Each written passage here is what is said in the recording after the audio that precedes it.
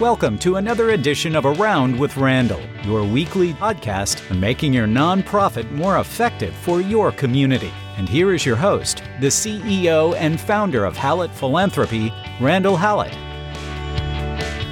It's terrific to have you back for this edition of Around with Randall. Of course, I'm Randall. Today, we're going to try to tie two things together. And so you may have to stick with me for 60 to 90 seconds. But as I record this, we begin to close in on Valentine's Day in the next few days. And I want to see if we can talk about Valentine's Day and philanthropy. And in particular, as it pertains to what we're dealing with in the world of nonprofit work, the idea and concept of love. And I'm not meaning towards donors. And I'll leave that hanging for just a minute. That's, I think, what they call a tease in the industry. Valentine's Day is an incredibly old holiday, almost as old as what we think of as the beginning of, let's say, the Christian faith. Valentine's initial celebration begins in the 3rd century with Saint Valentine. And Valentine was a person who believed in Christianity at a time in the Roman Empire when Christianity wasn't an accepted option from a religious belief perspective. And he was imprisoned. And there are stories of him falling in love with the jailer's daughter and writing letters. He was one who celebrated and the concept of marriage between two people when in the Christian faith, when that was not very much allowed. He was jailed and eventually killed. Eventually, he became a saint for the miracles that he performed, including causing someone to have sight again. And it was initially a religious holiday, purely religious. It wasn't until the 14th and 15th centuries that Valentine's Day began to come into what I would consider, at least directionally, our modern form around love, around this idea of love between two people. It did not really begin to take off until the 19th century, particularly in England, when postal rates dropped and people started sending cards to people that they loved. That postal rate drop in about 1840 caused a dramatic increase of nearly 400,000 cards being sent. I don't think anybody with any honesty would deny that in America, that Valentine's Day, while not an artificial holiday by any sense because of its historical tradition, has been elevated tremendously, if we want to blame one, by Hallmark. Although I think that's a little unfair. But that the greeting card and many other commercial enterprises began to align with Valentine's Day, candid for business purposes, corporate purposes. You sell stuff. And today, Valentine's Day is a worldwide, $1 trillion holiday, truly, really only not celebrated in a couple of countries.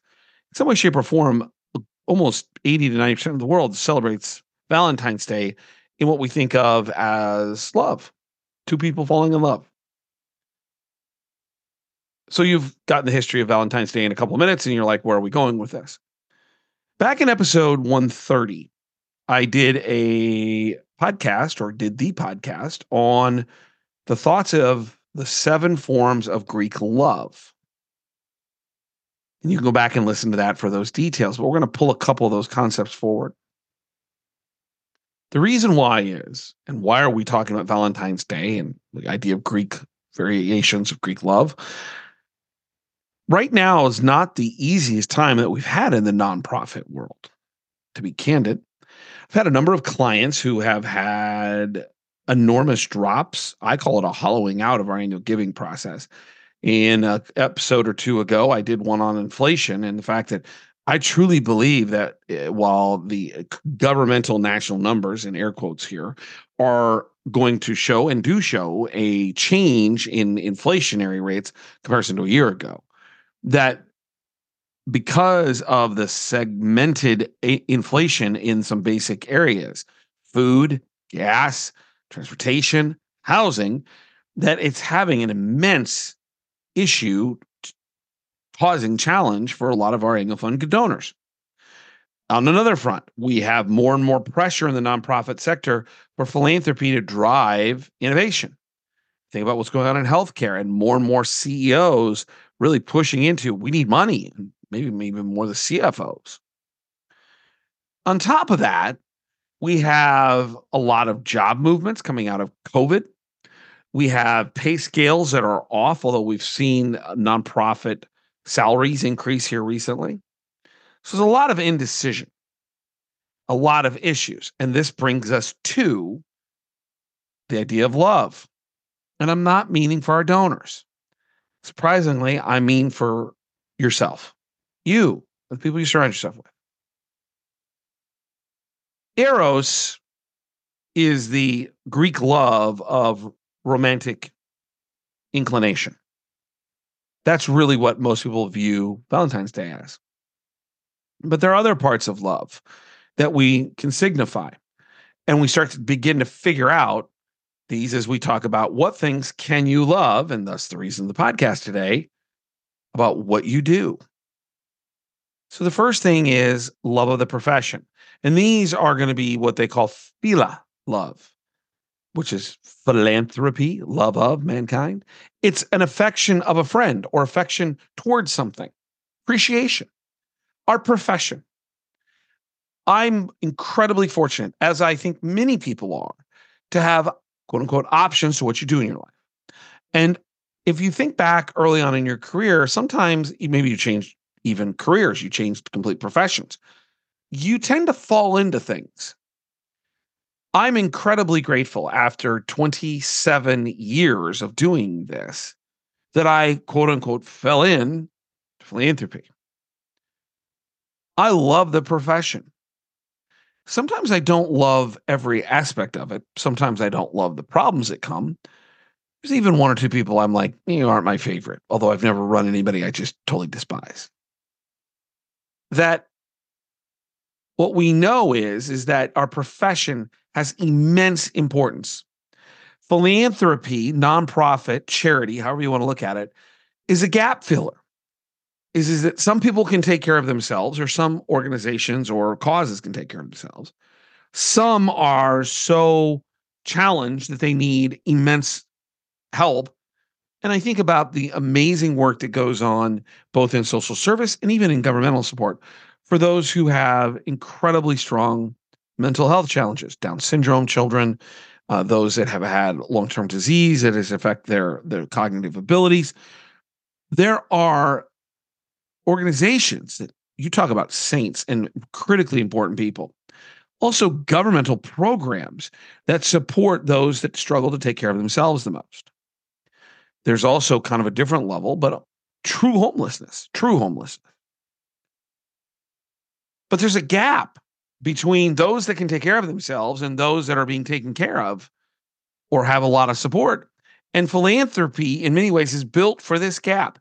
Can you imagine doing something more powerful than affecting someone else's life in a positive, meaningful way? Love of the profession isn't just the idea of, well, I get paid. It's that we're making a difference. You hear me say it every single week on the podcast or anytime I speak. Some people make things happen. Some people watch things happen. Then there are those who wondered what happened. We are people, and we partner with people. This idea of phila, love, affection, in the nonprofit space to make a difference. I hope you can think about that, even through all of the trials and tribulations, the emails that maybe you get that you're like, oh, why am I getting this? The to-dos you look at on a daily basis going, I'm never going to get this done. Or even the fear you have sometimes of building out relationships. There's something to love about our profession. Second love, the love of dreams. I've been rewatching a History Channel docu-series, biography kind of combination. The Men Who Built America. It's all about J.P. Morgan, it's banker. Rockefeller, oil. Carnegie, steel. Ford, from the automobile perspective. Cornelius Vanderbilt and Vanderbilt family from the rail and shipping. People don't know that, but he started in shipping, sold all the way to build rail. They had dreams. In that same vein, our nonprofits have dreams. We should love those dreams because that's what makes the world a better place. I think there's a beauty in working and being a part of my children's life, 10 and 7, where they're dreaming all the time. There's no filters as to what's possible. That should be the essence of philanthropy. I'm working or just beginning work with a nonprofit who is having some conversations about budgets because I know this sounds strange, but they have too much money. And the board's like, what do we do? What do we do? And I said, you're asking the wrong question. What are your dreams? If you don't have a 3 to 5 year plan, what do we want to be in 3 to 5 years? And how do we make that affect people's lives? Then it's not as much fun. So you can love the dream. Even if that dream doesn't have definition, even if it doesn't have a business plan, even if it doesn't have outcomes the way it should, dreams are good things. Dreaming about what the world can be by what we do and the organizations we represent and what they do, that's love. Love that and the possibilities. Then there's this idea of not only the idea of philia from the love of affection, but I would say that pragma is kind of this long lasting love. And I hope you have that for your teammates, for your colleagues. The world in your life would be a lot less enjoyable, fulfilling, maybe would be a better way to put it, if you didn't have someone or a group of people to go on the journey with. In a for-profit office, I'm not saying that it's a bad place because it's not. My father owned his own for-profit company. I am a for-profit company, more related to philanthropy, but nonprofits. But there's something gratifying around being in an office where everybody's going in the same direction. And that's probably easier to do in a nonprofit than it is in a for-profit. That doesn't mean you always have to agree. It doesn't mean you always are moving in the same direction. But most of the time, my experience is everybody wants the same outcome. Philanthropy and healthcare. How do we provide better healthcare services for our community? Education. How do we provide more opportunity for people to maximize their potential using education as one of those components? Give them, a future. With social service. How do we help people who need a hand up or need a hand out? There's something noble connecting in our offices. When things are a little chaotic, we lose sight of this idea of philia, love of affection, love of the friend, and pragma, the long-lasting love that should come when we work with someone for a long time and we have the same general concept of what we want to accomplish. This has been challenged by coming out of COVID where we've remote worked. One of the things I'm concerned about, both short and long term, is if people are so remote in their working, do they really build, to steal from Tony Robbins, the rapport that leads to love, that we're all doing something noble, and we all have a different part in its success? Love your colleagues. Love your teammates. Fifth kind of love. Love your support system. I am a workaholic. I love what I do every day. I really don't think I've been to work in decades. But that doesn't happen without other people supporting me. When I wrote my book, Vibrant Vulnerability, which I'm very proud of, is doing very well. That's somewhere between 8 and 20 on the Amazon sales list when it comes to the nonprofit sector. Thing I think I look forward to the most was writing the prologue and the acknowledgments. The prologue was the setup, which we won't deal with today. The acknowledgments was about thanking some people, certainly the people who all put the book together, but more importantly, or maybe differently, was a chance to say thank you to some key people that have been a part of my life professionally, mentors, Glenn Fosdick and Tom Pesci, to thank my parents, to say I could not be where I'm at without you and what you did for me from the day I was born till today. And one of the things that I really pushed, because as some of you may know, Dad had leukemia at about a point the book was about ready to come out, as I forced the printing a little bit more quickly, at least a couple copies. So I get him a copy before he died.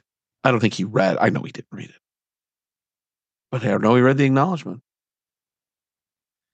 And for me at home, everything begins and ends with my wife and just the utter joy of being a dad from my son and my daughter. If you don't love your support system, then you have a sense of, well, one of two things, at least in my opinion. Entitlement, like you did all this on your own, which is crazy, or you're not appreciative to those who may have had a part in your journey. Love of support and the support systems and the people who supported you is critically important, because it makes you feel good to recognize those that were part of your direction, your successes, but also makes them feel good about the investment they put in you. The last is kind of this idea of Felicia, love of oneself.